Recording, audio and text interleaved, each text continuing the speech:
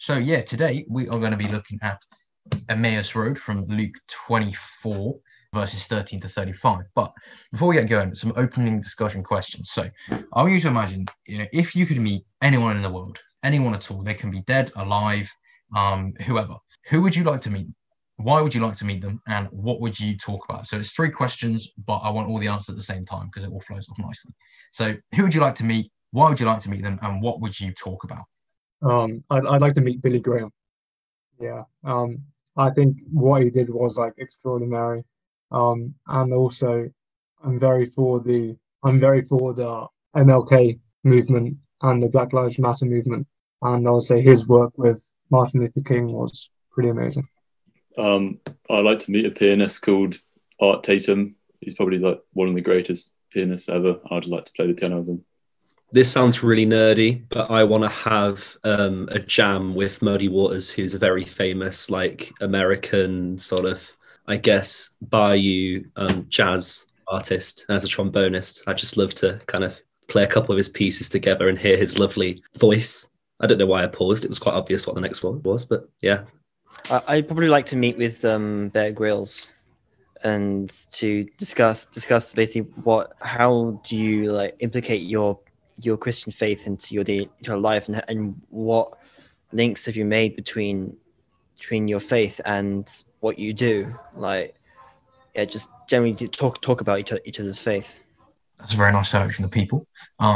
Anyone else who would like to share who they would like to meet if they can meet anyone? Right. Yeah. So, I mean, if I was to answer the question, I would say I would probably like to meet Obama. I just think he seems really cool. I think, yeah, he's one of the few US presidents who I would like to meet. But yeah, anyway, onto the kind of main reason behind this question. So obviously with these people who we've all named, I feel like the likelihood of us meeting some of them is quite slim. Not impossible, but quite slim nonetheless. I mean, impossible in some cases, but here we see in this passage that Josh is going to unpack for us, we see two men, Cleopas and another dude who isn't named. They meet Jesus, but they don't recognize him as Jesus. And they talk about all sorts of things. They just having a nice chat with him, really. But the thing that I want to kind of unpack here is actually, if you come to the passage, so this is Luke 24, and actually we're looking at verse 15. So it says, as they talked and discussed these things with each other, Jesus himself came up and walked along with them. I just think that must have been such an amazing journey to go on. The fact that these men thought in their hearts that Jesus was dead, and they didn't realize it was Jesus, which Josh is going to kind of go on to. But just to have that experience of just walking with someone and just listening to him talk about the things with such wisdom must have been pretty amazing. But I think even more amazing is the fact that actually, when we consider who Jesus is, I feel like it's easy to get caught up in, okay, Jesus was the Son of God. Jesus came down to earth in a manger. He lived for about 30 years, ministered for about 3, and then he died on the cross, rose again after 3 days, and then ascended back into heaven. It's easy to kind of just think of Jesus as, Jesus. But when we actually kind of stop and slow down, that actually, Jesus is God himself. Jesus is fully God. Like, he's not a little bit less God because he's human. He is just totally God in human form. And like, that's quite amazing to think about, that God would actually send his son to step down from heaven, from being seated on a heavenly throne, to walk on earth among a bunch of sinners, which is ultimately what we are. And even more amazing is when you look back at the Old Testament, when you look at Leviticus, for example, you see all the rituals that had to be carried out, that had to be done by the high priest to kind of bridge that gap between God and Israel, between God and the people. And then you look at what Jesus did and the work of Jesus and how that's impacted us. It's quite incredible. Even more so, I feel like something that we can miss out in our kind of 21st century Christianity is how holy God is. I feel like we're very quick to attribute God as loving, God as merciful, God as gracious, which, yes, he absolutely is without question. But he is also unbelievably holy. He is like set apart. He's so radically different and separate to our world because he is so holy.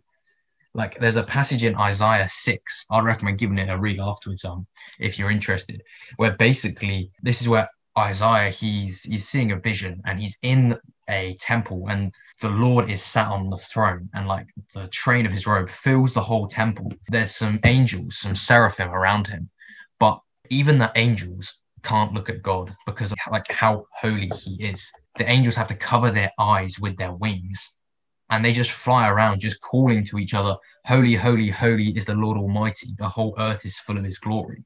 Like, I feel like sometimes we can miss that we can miss the significance of Jesus, how important it is he did on the cross, and the fact that he even walked among us. I feel like that's something that we can often miss, that we often try and scale down God to our human understanding. We try to put him in a little box, but like it's good to sometimes stop and just remember in awe, you know, how amazing God is, how big and mighty and holy he is. But yeah, so that's actually what I'm going to talk on. I'm going to hand straight over to Josh, who's going to walk us through this passage over the next half hour or so. Yes. Before I get started, is there anybody who would really enjoy to read the passage for us this evening? Luke 24, 13 to 35. Won't mind. Go on then, Elliot. On the road to Emmaus. Now that same day, two of them were going to a village called Emmaus, about 7 miles from Jerusalem. They were talking with each other about everything that had happened. As they talked and discussed these things with each other, Jesus himself came up and walked along with them, but they were kept from recognizing him. He asked them, "What are you discussing together as you walk along?" They stood still, their faces downcast. One of them, named Cleopas, asked him, "Are you only a visitor to Jerusalem and do not know the things that have happened there in these days?" "What things?" he asked. About Jesus of Nazareth," he replied. "He was a prophet, powerful in word and deed before God and all the people. The chief priests and our rulers handed him over to be sentenced to death, and they crucified him. We had hoped that he was the one who was going to redeem Israel. And what is more, it is the third day since all of this took place. In addition, some of our women amazed us. They went to the tomb early this morning, but didn't find his body. They came and told us that they had seen a vision of angels, who said he was alive. And some of our companions went to the tomb and found it just what the woman had said, but him they did not see." He said to them, "How foolish you are! How slow of heart to believe all that the prophets have spoken! Did not Christ have to suffer these things and then enter his glory?" And beginning with Moses and all the prophets, he explained to them what was said in the scriptures concerning himself. As they approached the village to which they were going, Jesus acted as if he were going further. They urged him strongly, "Stay with us," for it was nearly evening. The day was almost over. So he went in to stay with them. When he was at the table with them, he took bread, gave thanks, broke it, and began to give it to them. And their eyes were opened, and they recognized him, and he disappeared from their sight. They asked each other, "Were not our hearts burning within us while he talked with us on the road and opened the scriptures to us?" They got up and returned at once to Jerusalem. There they found the 11 and those with them assembled together and saying, "It is true, the Lord has risen and has appeared to Simon." Then the two told what had happened on the way, and now Jesus was recognized by them when he broke the bread. Thank you, Elliot, for reading out Luke 24, 13 to 35. That is our passage for this evening, as we've said. So, the resurrection of Jesus is at the center of our faith. That's a fact. It is the pinnacle on which it all stands. Without it, fall away at the sides. With it, we are in eternal glory with God after we pass away. Right, so it is fact that defines everything that can be about us. With it, our faith stands. Our faith gives us the ability to read the Bible, to go out and proclaim that Jesus is Lord. Without it, this is a storybook. This is the point that everything rests on. As Paul says in 1 Corinthians 15:17, "If Christ has not been raised from the dead, your faith is futile." These 4 gospel accounts in the very first passage of Acts provide our insight to Jesus, the character, the center, the protagonist of our story, right? This is one of, if not the most important moments in the universe so far and what will carry on after, including the creation, fall of man, Jesus coming and dying, and him coming a second time. Jesus' resurrection, in all four gospel accounts, what happens after is fairly sparse. Like in Luke so far, there have been 20, 23, 24 chapters up to this point, all speaking about Jesus' life and growing up. But we get to here, we only get one chapter. One chapter devoted to everything that happens after the most important bit. And he only speaks on two situations. I'm not including the ascension of Jesus in this because it's covered in all of the gospel accounts, I think. But these two situations, the road to Emmaus and Jesus appearing to the disciples, have to hold significance for him. There's so little space used to talk about post-resurrection appearances of Jesus. Matthew with 1 chapter out of 28, Mark 1 chapter out of 16, Luke 1 out of 24, and John devoting 2 out of 21. So, why does Luke pick these two post-resurrection appearances? There has to be something really special about this for him. So what is it? Why has he chosen this over Jesus meeting so many other people? To answer that question, I have to ask you another. What was Luke's aim when he started to write this gospel? Like Mark's statement right at the start of his gospel, the good news about Jesus, the Messiah, the Son of God. This is a statement that Jesus was who he said he was. Jesus was Son of God. Jesus is showing us that he is who he said he was. Jesus has revealed himself, risen from the grave, saving us in the process. Yet here we are, questioning everything in our way, forgiving us for everything that we could ever do, forgiving every single person for every single transgression over every single lifetime that is lived. And we sit here on a call like this, questioning, what's this all about? What is it all about? That's a simple enough question. And many people would answer that, we don't know. This passage, like every other bit, is just showing God's love. From the start till the end, Jesus was love incarnate. So put yourself here, on the road to Emmaus, going for a walk with your good pal. Jesus, Son of God, presumed dead, possibly risen. Questions are everywhere. Confusion is up in the air. Nobody knows what is going on. This is 3 days after the person who said he was going to deliver you was hung, nails thrust through his hands on a cross and died, was proven dead, was buried in a tomb with a stone rolled in front of it. Life would be so confusing. You're mourning someone you devoted every single fiber of your being to. So combined with divine intervention, Cleopas and whoever was with him were in their right not to recognize Jesus. Like, even when I'm in one of my bad moods after I've just had another awful cricket performance, which seems to happen quite a lot, like, after that's happened, I will be completely, my head will drop, my eyes will go straight to the floor, and I will be walking off the pitch. Anybody could come up to me and start talking to me, and they would just fade into any other person's voice. It could be my best mate. It could be my father. It could be a random stranger on the street. They're all the same person at that point. So Cleopas and his friend, they weren't going to recognize Jesus. They're mourning the death of this person that they loved so dearly. That was like one of their brothers. They had given up everything to go and follow him. So verse 16 and 17. But they were kept from recognizing them. He asked them, what are you discussing together as you were walking along? They stood still, their faces downcast. In the midst of their struggles, in the midst of their pain, in the midst of their mourning, they lost sight of who Jesus was. Literally and probably figuratively as well. How often do we do this? Our life, Jesus walking beside us, Jesus going with us, inside us, in front of us, behind us, alongside us, all around us. How often do we lose sight of that? Feel like we're going through something alone. Feel like we're approaching an immovable object. Feeling like this mountain that we're facing, impossible to conquer. How often do our struggles define us? How often do our failings define us? How often do our trials define us? How often does the very thing that we hate about ourselves define us? I want to tell you something tonight.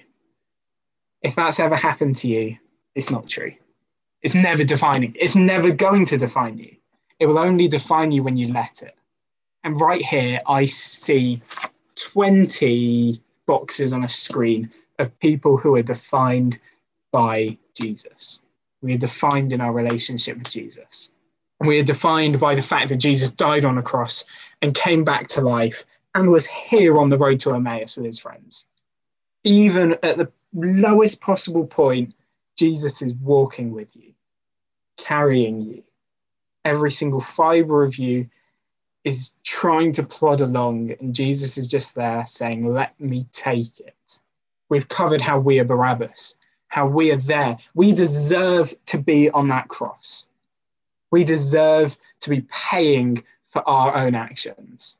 God never makes us sin. God would never make us sin, but we cannot avoid it at times because it is human nature. But Jesus, every single step of the way, was perfect and died on that cross.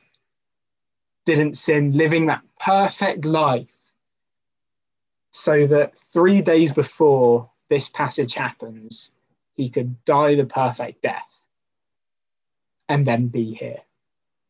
Where does Jesus go in our lives when we hit rocky waters? On our Emmaus road is never straight, never flat. It's never simple. Bumps appear, crossroads come and go.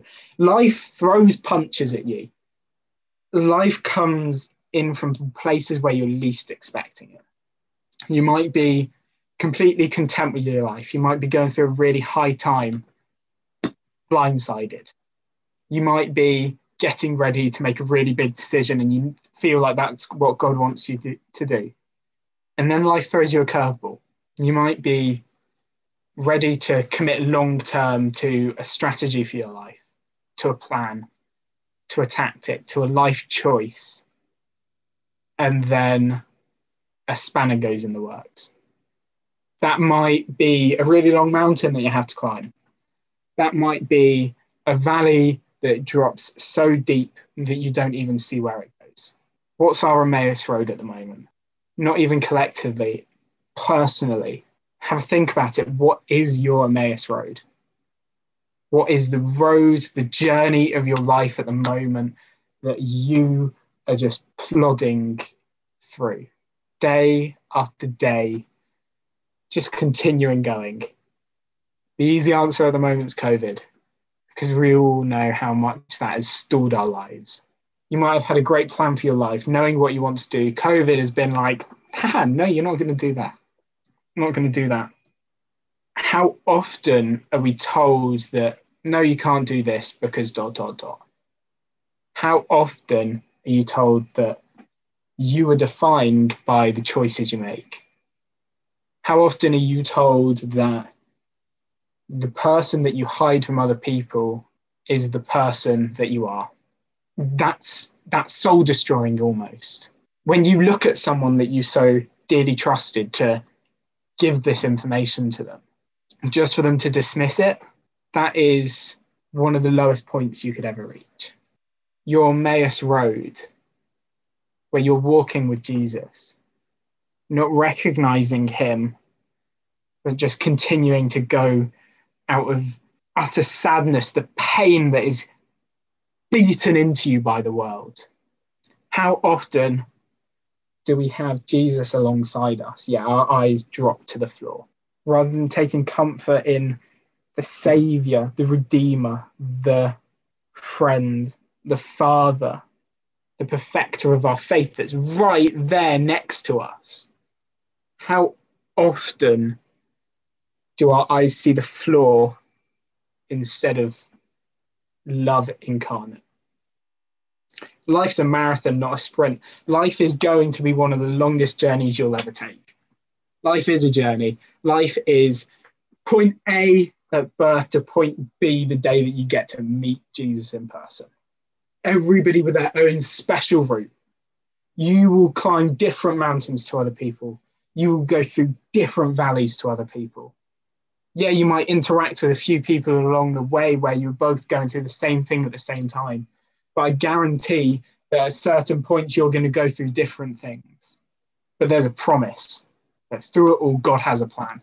God is at the center of it all. God is there on your Emmaus road with you. There's a promise that this ends in eternal life, in eternal glory with him up in heaven. And that however far you have to go down your road, one day, all suffering will cease, all pain will end. No more valleys will come your way, just an eternal relationship with the risen Christ. He's declared that the last few weeks to us, I believe. That there's a plan. That even when he was getting nailed on a cross, there was a plan. That even when the stone was rolled away, there was a plan. That even after the first day of him being dead, there was a plan. Even after the second day of being dead was a plan. Stones rolled away, there's a plan. There's a plan where Jesus wins. We win with him. We win big time in getting eternal life. We win so much, but we have to plod through life first. And God goes alongside us. Jeremiah 29, verse 11. For I know the plans I have for you, declares the Lord, plans to prosper you and not to harm you, plans to give you hope and a future. Psalm 139:13. You created my inmost being, you knit me together in my mother's womb. God knows us and our lives better than anybody else on this earth. He knows every single second that we've breathed, every single thought we've had. That relationship is so insanely personal that we can have. But how often do we lose sight of this? The person who equips us with all we need, how often do we lose sight of him and his plan? How often do we see a road where there's a massive T-junction?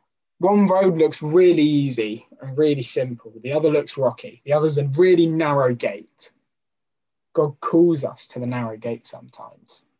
God calls us to take the hard way. God calls us to go through an intensely difficult time, pulling us out of the other side with so much valuable life experience, but also with the amazing gifts that he has given to us for our specific calling. With God, we have everything we need. With him, we lack nothing. With him, he equips us for everything he could possibly call us for. 2 Timothy 3:16 and 17. All scripture is God-breathed and is useful for teaching, rebuking, correcting, and training in righteousness, so that the servant of God may be equipped for every good work. God doesn't just call us because we're there. God equips you specific for your calling. God will give Jonathan different gifts to Elisha. He'll give Elisha different gifts to Elliot. He'll give Elliot different gifts to Jonathan. He'll give me different gifts to Ben. He'll give Ben different gifts to Alex. We all have different gifts that is so uniquely combined that it fits to who we are, that it finds us, that it reaches us, that it gives us everything we need to be able to continue out his plan that he has for us. God doesn't call the equipped, he equips the called. King David, all the way back in the Old Testament, definitely not perfect by any stretch. You could just ask Uriah that.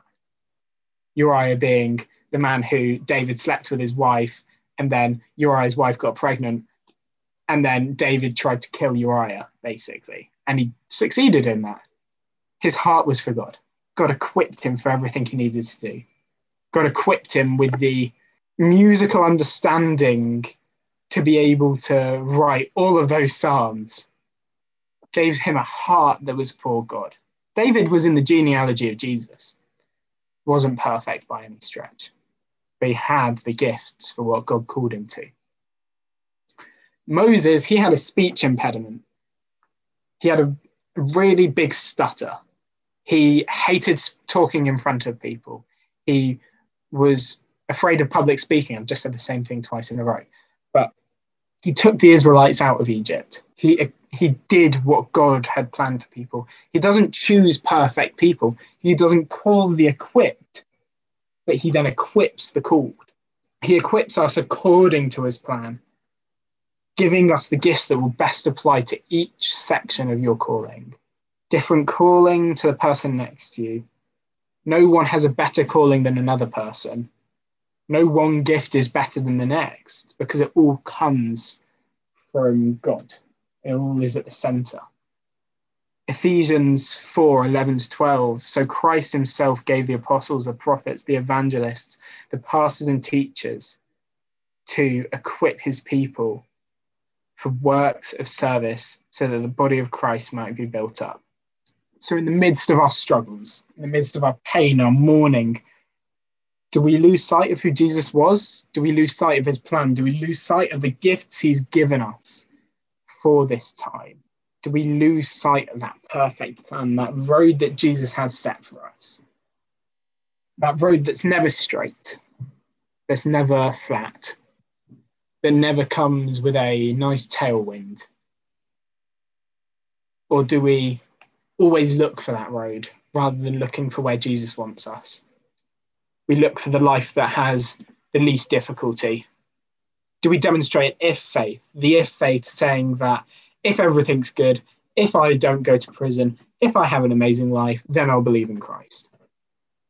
Whereas a though faith says, even though times are hard, even though I might go to prison, even though my life might be awful at times, I'm still going to believe in the risen Christ. Do we demonstrate an if faith by going for the road that's simple for us? Or do we demonstrate a though faith that calls us to God's plan every single step of the way? Verses 19-23. People had lost their faith in Jesus. People had lost a view that he was the Messiah. They were just starting to call him a prophet, somebody that was powerful in the name of God. They weren't calling him the Messiah anymore.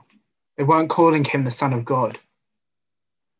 In the 3 days since his crucifixion, had stopped believing he was who he said he was.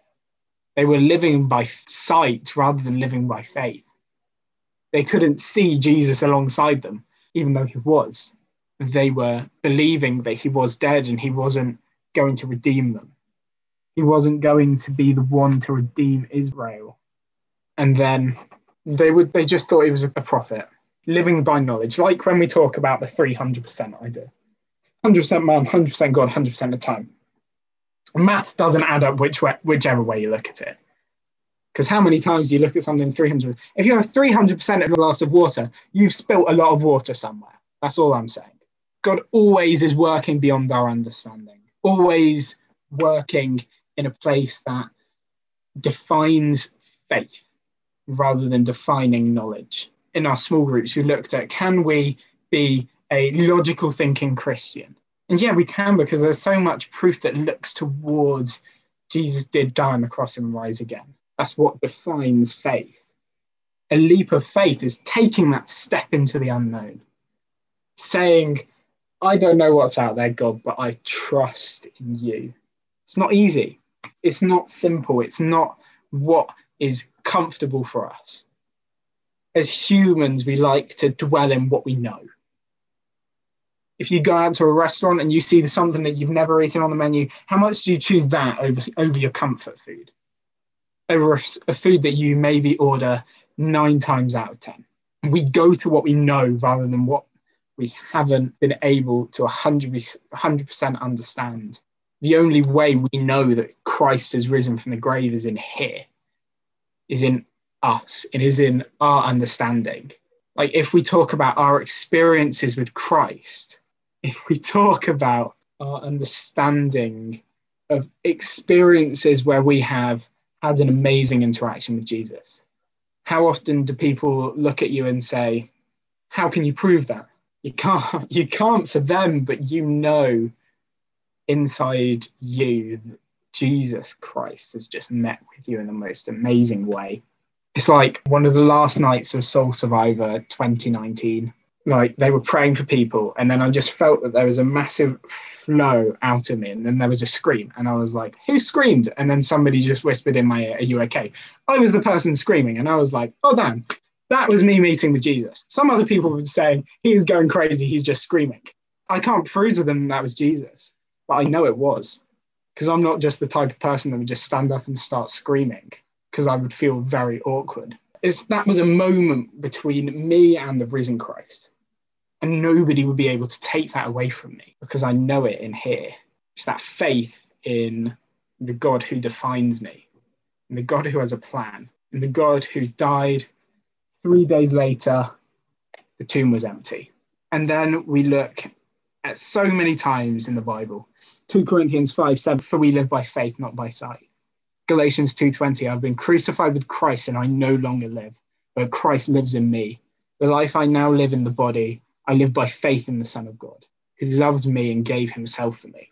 Galatians 3:11, clearly no one who relies on the law is justified before God because the righteous will live by faith. Galatians 3:12, the very next verse, the law is not based on faith. On the contrary, it says, the person who does these things will live by them. Stepping into the unknown is difficult. Jesus doesn't promise simplicity. He doesn't promise security. He doesn't promise that everything's going to go your way. Each day is hard with its own lumps and bumps, but James 1 verse 12 puts it perfect. Blessed is the one who perseveres under trial, because having stood the test, that person will receive the crown of life that the Lord has promised to those who love him. When you can't describe it better yourself, you've just got to go to the Bible. Persevering under trial, the trials that we face in the world, shows us that we continuing to plod through our trials gives us valuable skills. Evangelizes to those around us in the most amazing way, showing that even though everything bad's happening, we still choose to believe in the risen Christ. It shows how powerful the love of God is. They won't let us fall. Verse 25 now, Jesus has fulfilled the prophecy.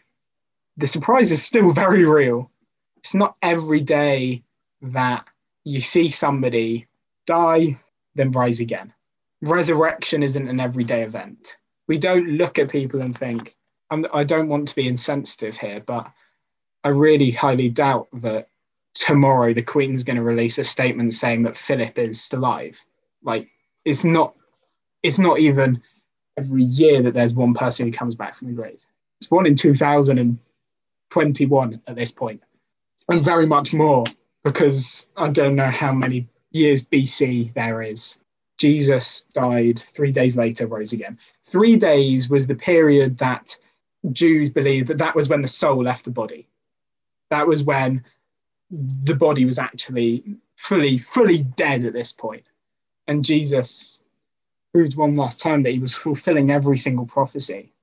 Everybody probably was doubting at this point that he was who he said he was, because resurrection wasn't something that you expect. Even when it happened, there was so much questions around it. That's why so many people are like, I'm not going to believe in Christianity. Even though we are one of the biggest religions in the world, if not the biggest, we are still a minority in the world.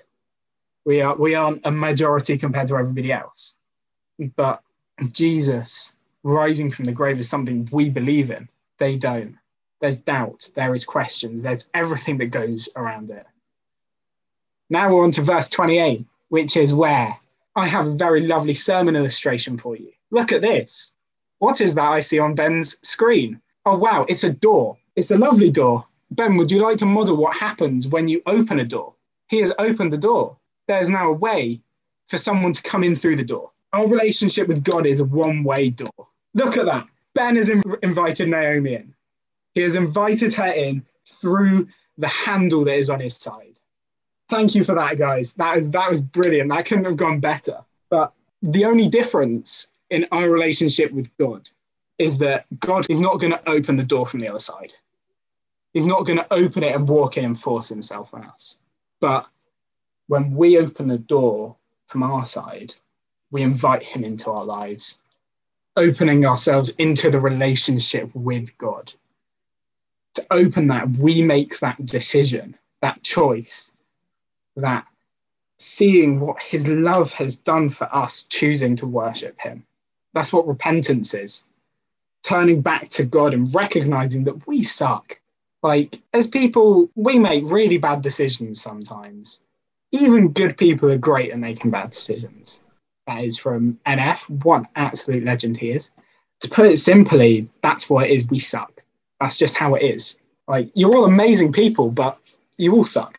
Despite this, that door is never going to grow further away from us. That door is never going to grow in space away from us. It's always going to be at arm's reach. We're always going to be able to make that choice.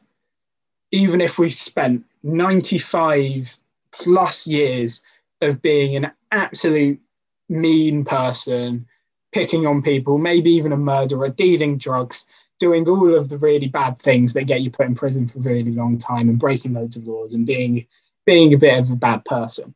That door is still as close as a baby child a little child who wants to make the choice to live for Jesus.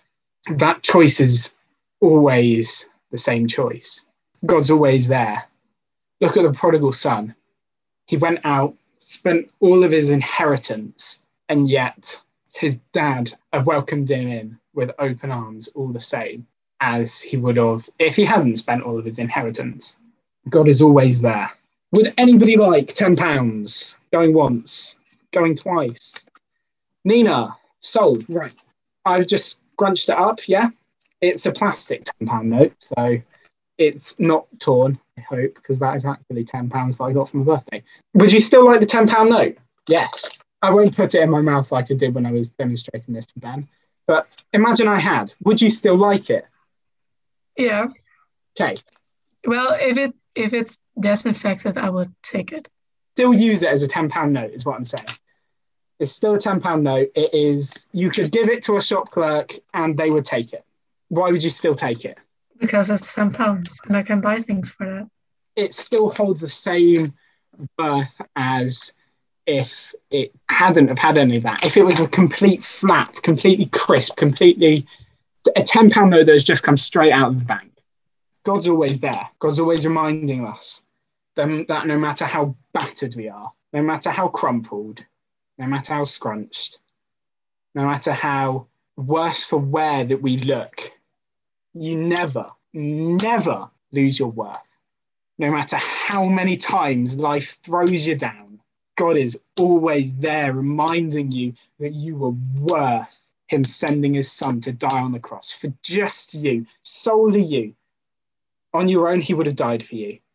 If there was only you left in the universe, he would have still sent Jesus to die on the cross for you. No matter how many times you were told that you have lost your worth. You are like this £10 note. You are plastic. No, you are still worth everything that Jesus gave for you. You are still worth Jesus's blood on the cross. But we still have to invite him in. We still have to make that choice. Here, Jesus would have carried on walking. He didn't have to stay with them. He didn't force himself and say, "Can I stay with you guys?" But they invited him in. They made that choice to have that relationship, invited them into his house. Just like Ben invited Naomi to walk through his door, he was still there, even at the most difficult time for all of human nature. He was still there, reminding us that we are worth it all. Jonathan, Elliot, Emma, Nina, Elisha, Naomi, Alex, Arthur, Kirsty, Benjamin, Naomi, there's two of you, Luke, Lottie, Rosie, Soph, Isla, Paul, Hannah, every single one of you, still worth it all. So now, smooth segue on to verses 30 to 32, the spirit burning within him that they see. Were not our hearts burning within us while he talked with us on the road and opened the scriptures to us? God's presence, his spirit, sets a fire in our lives, a light that will refuse to be quenched. Like a town on a hill, you're still going to see it. Like a candle in the dark. Has anybody ever asked you, if you take a dark room and put a candle in it, it lights up the entire room? But if you take a light room and put a dark in it, dark gets lightened up. You can't really put a dark in somewhere, thinking about it, but it sets a fire in our lives, and that becomes a wildfire. It spreads throughout everything. We see that when we set our lives on fire for Jesus, it finds its way to find its way. It finds its way to find its way into every single aspect of our lives that we could possibly have. The word of Jesus does this. The word of the Lord does this.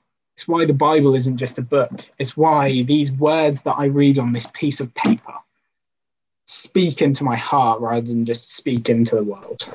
If I were to go and get Ben Stokes' autobiography about the 2019 summer, I'd read that. It might have an effect for any cricket fans out there, but it wouldn't have the same effect as reading the Bible to you guys would. How would you guys feel if just one week I said, instead of looking at Luke this week, we're going to look at Sam Warburton, Mr. Breadman himself? How would you guys feel if just one week I decided we're going to talk about these words that are on paper that doesn't really have much effect to your lives, whereas the word of God does. Sword, shield, comfort, guide, teacher. It provides words of amazement. It changes lives. That's what it does. It takes lives from where they are broken and makes them whole. It fills gaps. It throws itself in there and reminds you that you're worth it, that you were worth it every single second you spent hanging on that tree. Psalm 19, 7-9. The law of the Lord is perfect, refreshing the soul.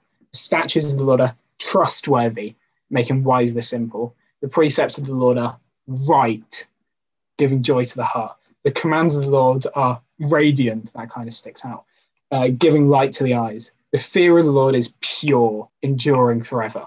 The decrees of the Lord are firm. All of them are righteous. God's word is perfect, trustworthy, right, radiant, pure, firm, righteous. And those are the descriptive words that it uses here. It makes wise, it refreshes, it gives joy, gives light, it endures. His love endures forever. Now I've got a song stuck in my head, but every single word that we see on this paper will speak differently to it does to someone else. I guarantee you that if every single one of us went and read Psalm 19 tomorrow, each of us would bring out at least one different note to everybody else. It would all speak differently to us than it does to somebody else. Of course, there might be bits where it interlaps, it crosses over, it blends in, it works together, it sits on top of each other. But we're never going to completely read it the same as everybody else. That's the power of the word of God. The fact that it will mean something different to one person than the next. Breaking the bread was the signal in verse 35. It would be something that is significant in their mind, signified by his body being broken on the cross. A moment that brought clarity, seeing that Jesus was there and with them all along.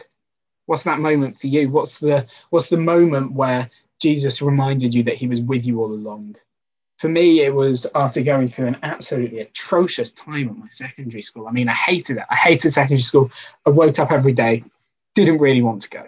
Then I got to college and God gave me so many great friendships. And he reminded me that he was with me all along through giving me people around me who, when I opened up to them, accepted me for who I was. Accepted the fact that I'm broken, other people are broken, we're all broken. We all have places where we fall down. That was the moment of clarity for me.